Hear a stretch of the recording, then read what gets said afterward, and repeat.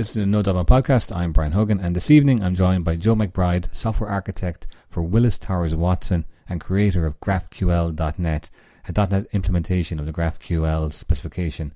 Thank you very much for taking time out of your evening to join me, Joe. Thanks for having me.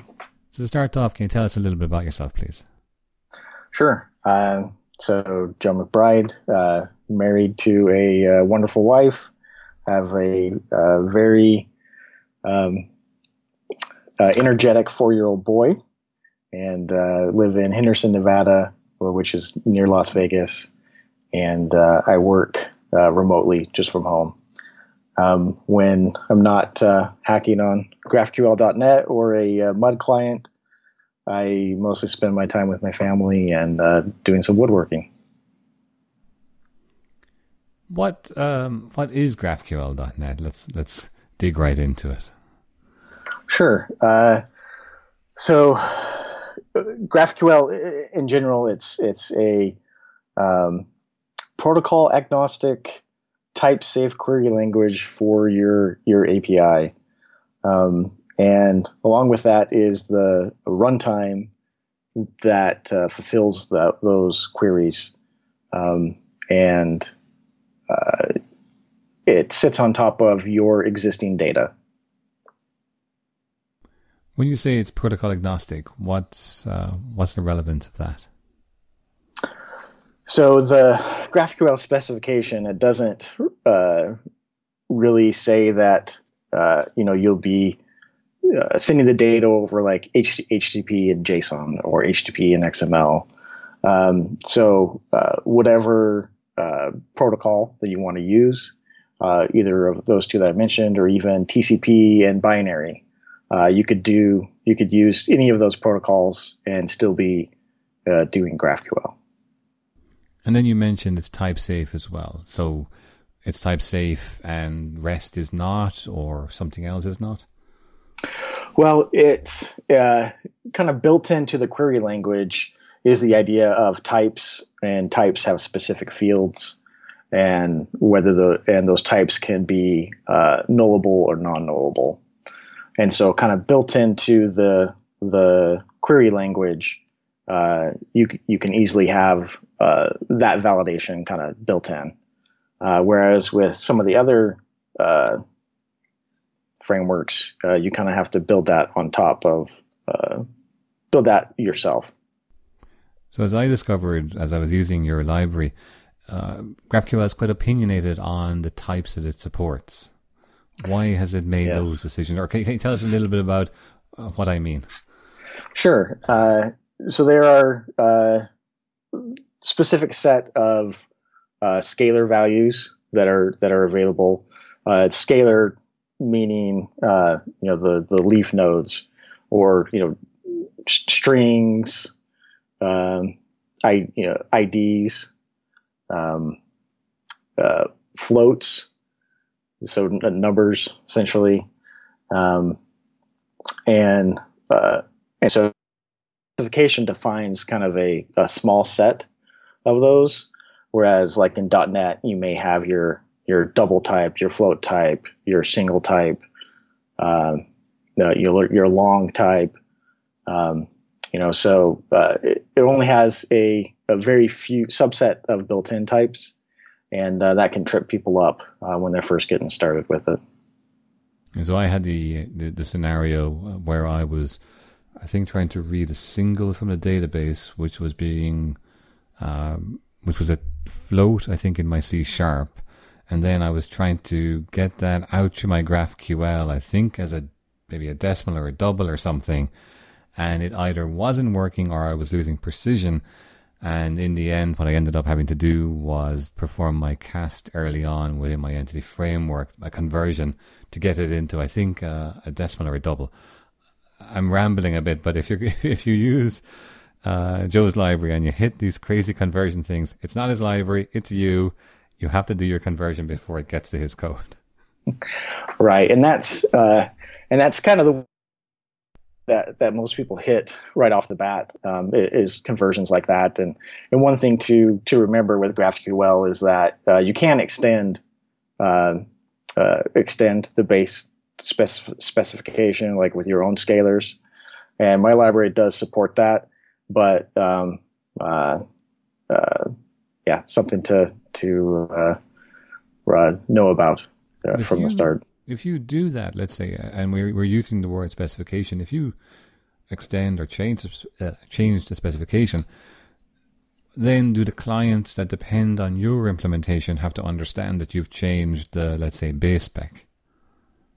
Yeah, they do. But the way that the GraphQL provides that information to the end client, it's pretty seamless. So the GraphQL specification provides a metadata. And so typically in a client application that is going to be fetching information from the server, often they go and fetch the metadata first, which gives you the whole structure of what are valid types. And so once you get that metadata, then the client can help even do some validation on the client before it even gets to the server. So let's wind it back a little bit because I kind of brought us into the weeds there. Why would you use GraphQL? So I think the most powerful use of GraphQL is to aggregate data. So if you have, if your application needs to call into multiple different services to fetch information, GraphQL can make it really easy to aggregate a single service. Another part of it, like you mentioned, if you're wanting more of a type-safe API to kind of get some of that validation built in. The other big one that people talk about is not overfetching data. So in your query, you can define the specific fields that you are interested in, and you'll only get those fields and not any extras. And another reason is it can make it easier to deprecate fields in some of the, in versioning. So kind of going back to that metadata, you can, it's really easy to be able to track what fields, you shouldn't be using anymore. You said there something like services calling services. So if, let's say, I'm a client outside of your company and I'm calling your GraphQL, will your GraphQL call other GraphQLs, or can it call REST and SOAPs and databases or file systems as it sees fit? Yep, it can call anything, essentially. So when you define so typically you have a type, let's say a query. That's kind of like the root. There's three root types in a GraphQL server, and that's a query, a mutation, and a subscription. And you could only have one root type for each of those. So let's say in your query, if you have a field, then you can define a resolver for that field. And within that resolver, you can go fetch data from anywhere. It doesn't matter where it's coming from.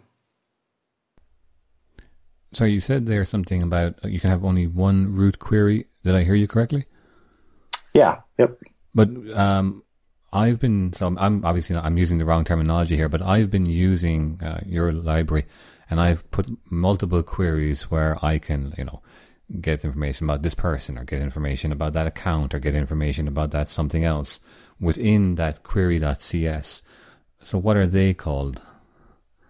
Sure. Those would be considered the fields. So you have your root query object, and then you have fields on that root query. And then those fields can also have a subset of fields as well. And so I think that's one thing that once you kind of understand that you're kind of working with this hierarchy of data, it gets easier to use GraphQL. And if you think of everything as a field with a resolver, then that could be kind of easier. Like for instance, if you have your root query object and you have a field called person, and that person field would be returning a person type. And let's say that person type has an ID and a name on it. So in your root query, you would be querying person, and then underneath that, the subfields would be ID and name. But in the GraphQL ecosystem, that top level person is still considered a field and not a in typical REST or something like that, we call that like a function or a method or something like that, an endpoint method. And but in GraphQL terminology, it's still considered just a field that happens to have subfields. Gotcha. And then I can have multiple of those fields. So your query could look up a lot of different things and can effectively different post methods coming from a client will hit different fields to return different responses. Yep. So and then it feels like, so for someone who's kind of wondering, what's it like? I would say it's kind of like a controller with multiple action methods. Would that be a fair comparison? Yeah. Yep. It's kind of like that. And if you can even think of, so you'd have like a person controller, and one of the action methods would be, name. And so in that action method, you would be like accepting what we call like a source object. So like your person class, and you would be, just returning the name property, and that's it. And so that would be considered, the resolver for that particular field. And this leads me on very nicely to my next question, which was, given that I have controllers and I have REST and I have Web API, why would I move to GraphQL? Sure. And I think one of the main things that it helps you solve is typically in a UI application, you need to have multiple different views of the same data. So, for instance, you maybe have the list of information of let's say you're displaying a list of users, and in that list, you may only be displaying a handful of fields of that user, but that user object may contain a dozen fields, but you only are displaying 3 fields in that list. And so to make it so that you're not fetching more data than you need, you would have an endpoint that's for the list of for that particular screen, the list of user, and then you have another endpoint that is like the user details endpoint or something like that. And so with GraphQL, it makes it so that you don't have to have those 2 different endpoints to fetch kind of the same resource, because you can define just the specific fields that you need for that specific screen. And one of the things I liked about that as well was when you look at it initially, it feels like you're potentially exposing back-end information to the outside. If you're specifying, I want field name, and then I want age, and I want this and that, but you can do a mapping within GraphQL as well, so that, let's say you were hitting a database, you wouldn't have to expose exactly the column names out through GraphQL, because you can do a mapping to a better naming structure. Yeah. So you can define what those field names are completely separate from that database mapping. And again, like let's say you had one of those fields on that object could be one could be calling your internal database, and then another one could be going out to a third-party system and fetching information. But from the client's perspective, it doesn't know that where that data is coming from. It's just another set of data on that GraphQL type. So I've seen some discussions online about how people are using GraphQL maybe incorrectly. We've had REST for a while, and there's a lot of criticism about people using it as CRUD. Do you see people using GraphQL in a less than optimal way? Well, so there are some situations where I think it's more difficult to use right now. The main one being trying to aggregate multiple different GraphQL services together. I think there's not really a great story for that yet. Of to have one GraphQL server that aggregates multiple other GraphQL servers. It's possible to do that, but I think there's not really great patterns for that yet. So that's one case. Another case is file uploads. There's really not a great story for file uploads yet. You kind of you can do that through like multi-part files, multi-part request, and then get access to the files in different ways. But so there's not really a great way to do that yet. I think that's kind of the two main things that I've seen so far. One thing I want to ask as well is, with REST, we have OData, or with Web API, we have OData. I could make the argument, I can do everything you're talking about regarding querying anyway with OData. Why do I need GraphQL? Yeah, and I would agree 100%. And my answer would be, if that's working for you, then stick with that. So I think that some people have said that GraphQL replaces those things, and I don't think that's necessarily the case. But I think it provides just a different way to do it, and at least for me personally, compared to OData, and I'll admit I haven't used OData recently.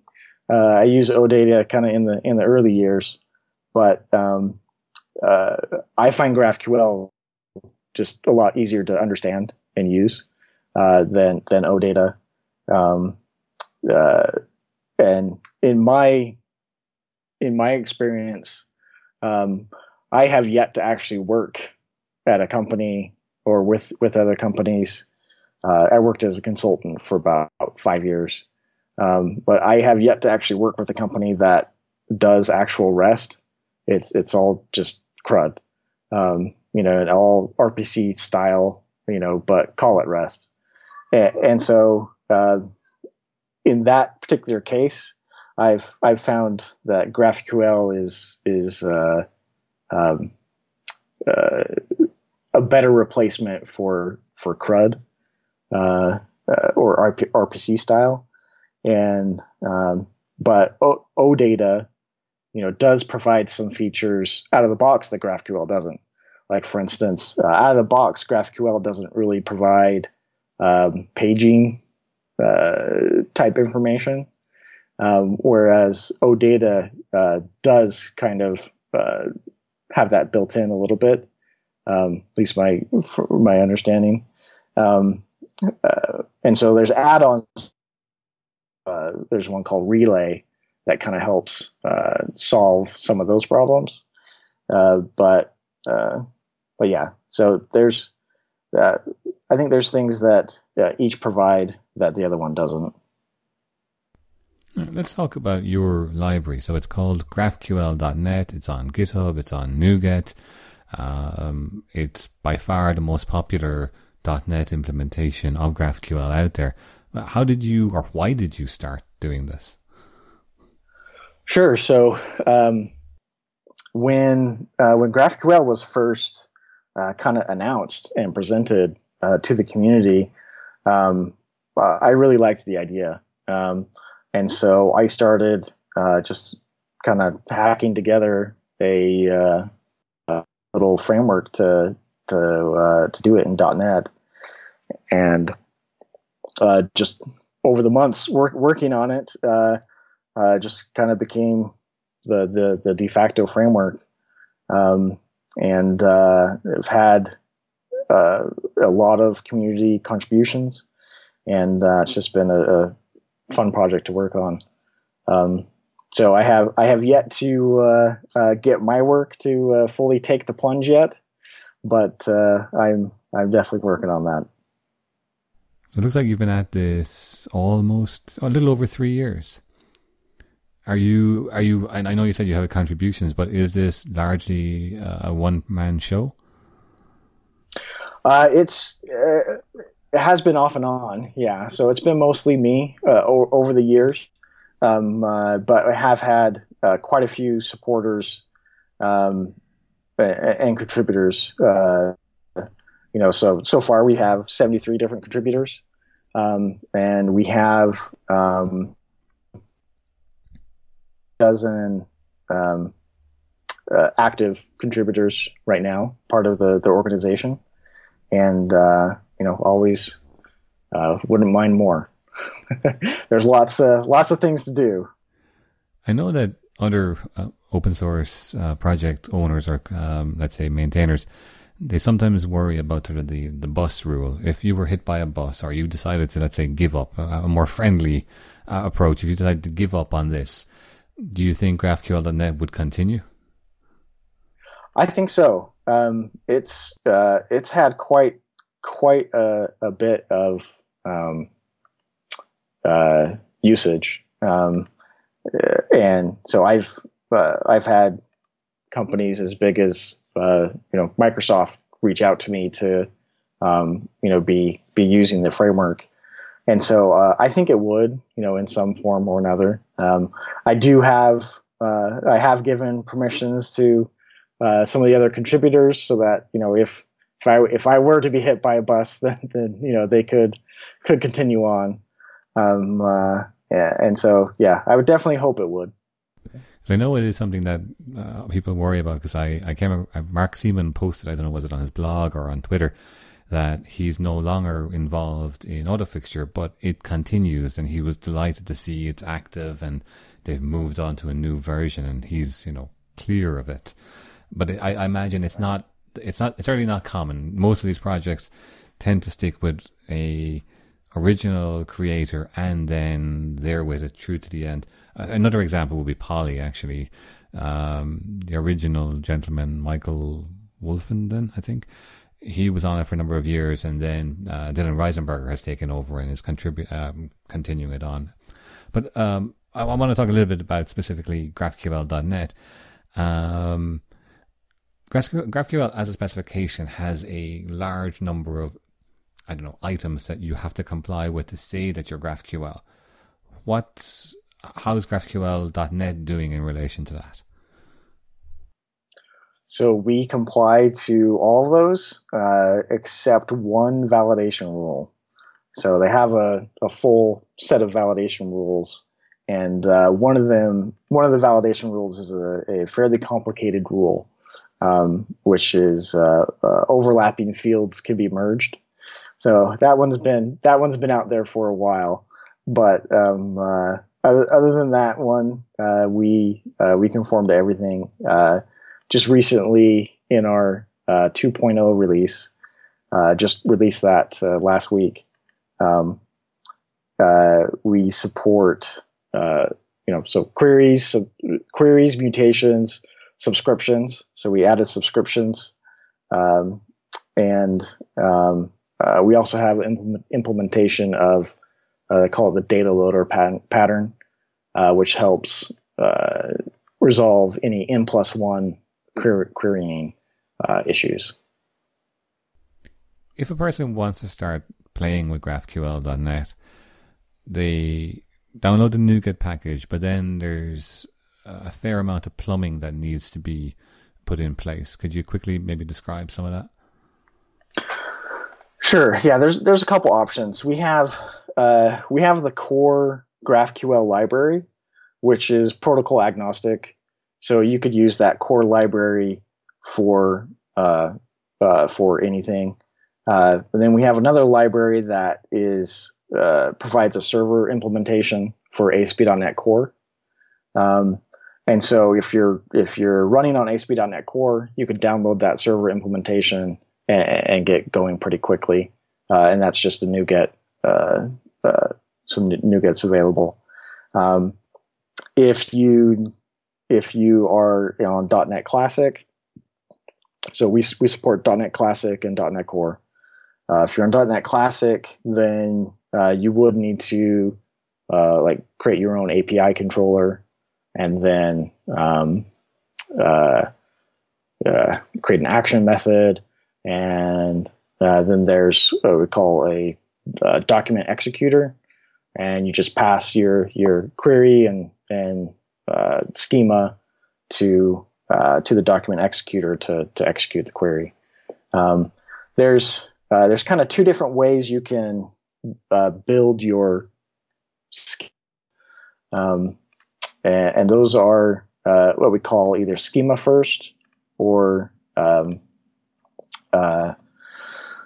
the graph type first approach. So schema first is where you can use the GraphQL schema syntax to kind of build up your schema and then provide the resolvers. The other approach is to write graph types with like an inheritance chain to build your schema, and then pass that to the executor. One of the things as well I found very helpful was, is it called Graphy, the UI tool that comes with it? Yes. So there's a tool provided by Facebook called GraphQL, I think. And what that does is it provides basically an in-browser IDE to work with your GraphQL server. And as long as your GraphQL server conforms to the specification, that GraphQL IDE can work with pretty much any GraphQL server. So ever since GraphQL was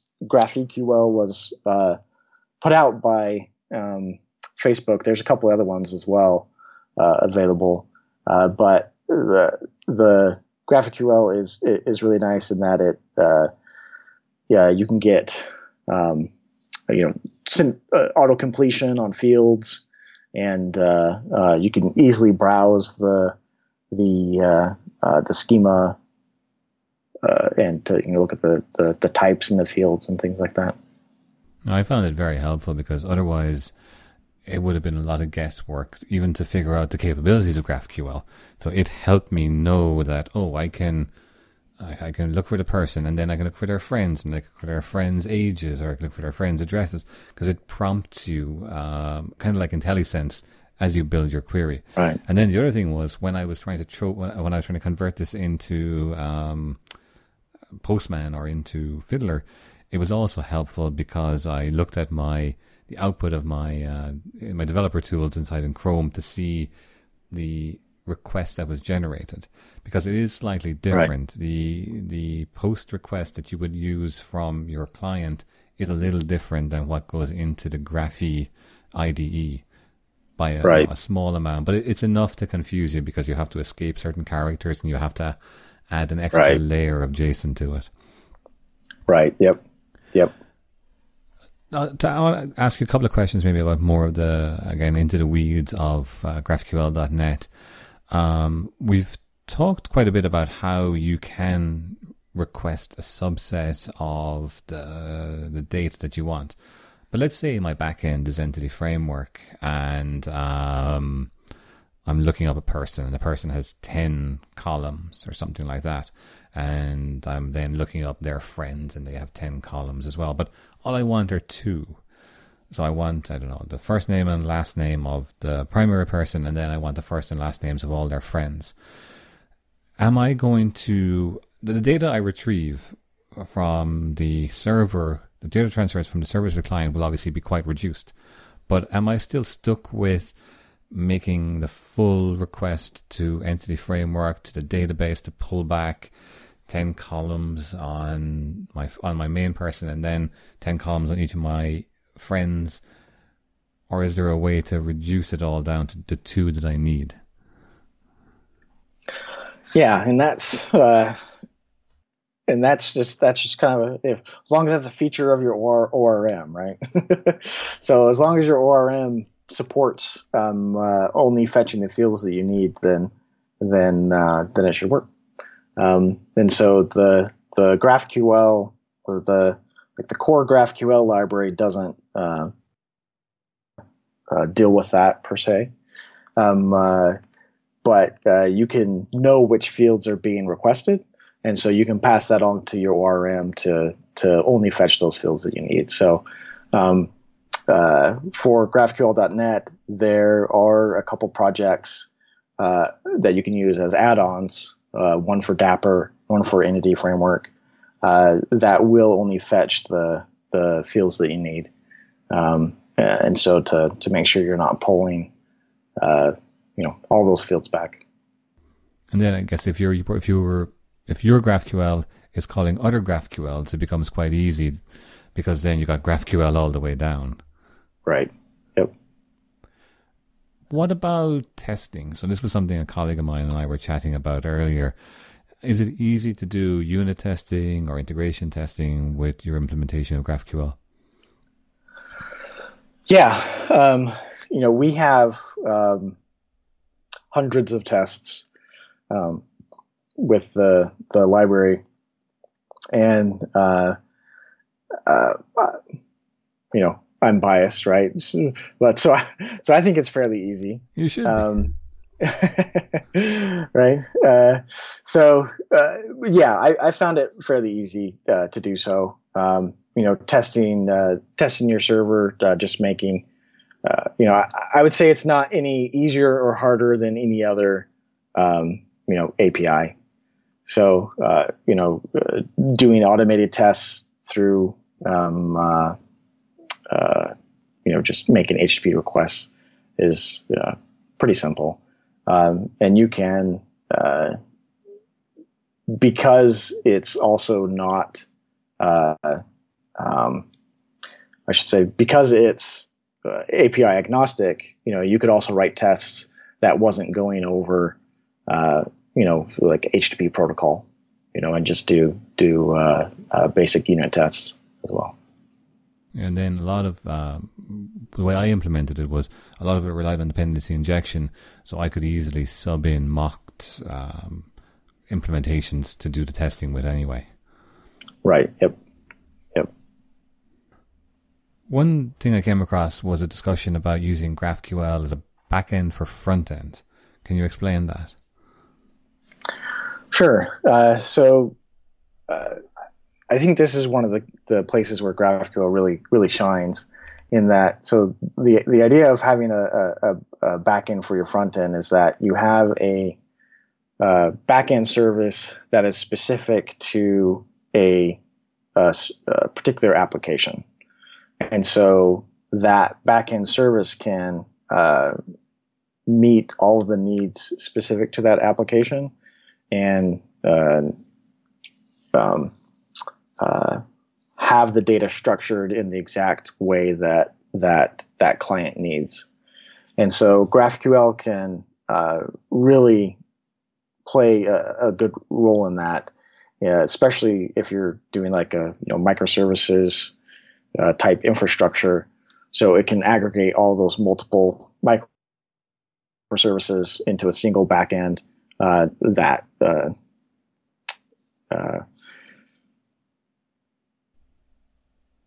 what's the word? Not coming to me. Aggregate? Is aggregate the right word? Yeah, well, not aggregate, but facilitates the needs for that particular service. Okay. Uh, uh, so yeah, it's a great fit for that. That's something I noticed. I was at a conference earlier this year, and they were talking about that as a major need for front ends that have very complicated UIs that need to request, 50 or 100 different things. But then they're spawning multiple requests, having to wait for them to come back, potential for failure. Whereas if they can hit something that can return most of the data that they need in one go, it's much more efficient. Exactly, yeah, and especially for like mobile applications where you want to keep that payload as small as you can. Having a general purpose API for everything kind of gets you back to where you're to reduce the amount of data you're getting. You have multiple different endpoints to that are for the same data. Joe, any final notes before we wrap up on this late night here in Boston? Sure. Could always use more contributors to the project. Have lots of things we could work on, and so can jump right in and help out. If you happen to be attending the React conference that's coming up in October, I wasn't a lucky one to get a lottery ticket to go, even though it's in my hometown. But so if you happen to be coming into town for that and want to talk GraphQL and .NET, feel free to reach out to me either on GitHub or my Twitter. I'm on Twitter at UI Craftsman. Joe McBride, thank you very much for your time this evening. Thanks for having me. If you like this episode, you might also like episode 102 with Spencer Schneidenbach on REST APIs, or episode 99 with Jimmy Bogard on containers, or episode 91 with Adam Ralph on N-Service Bus, microservices, and service-oriented architectures.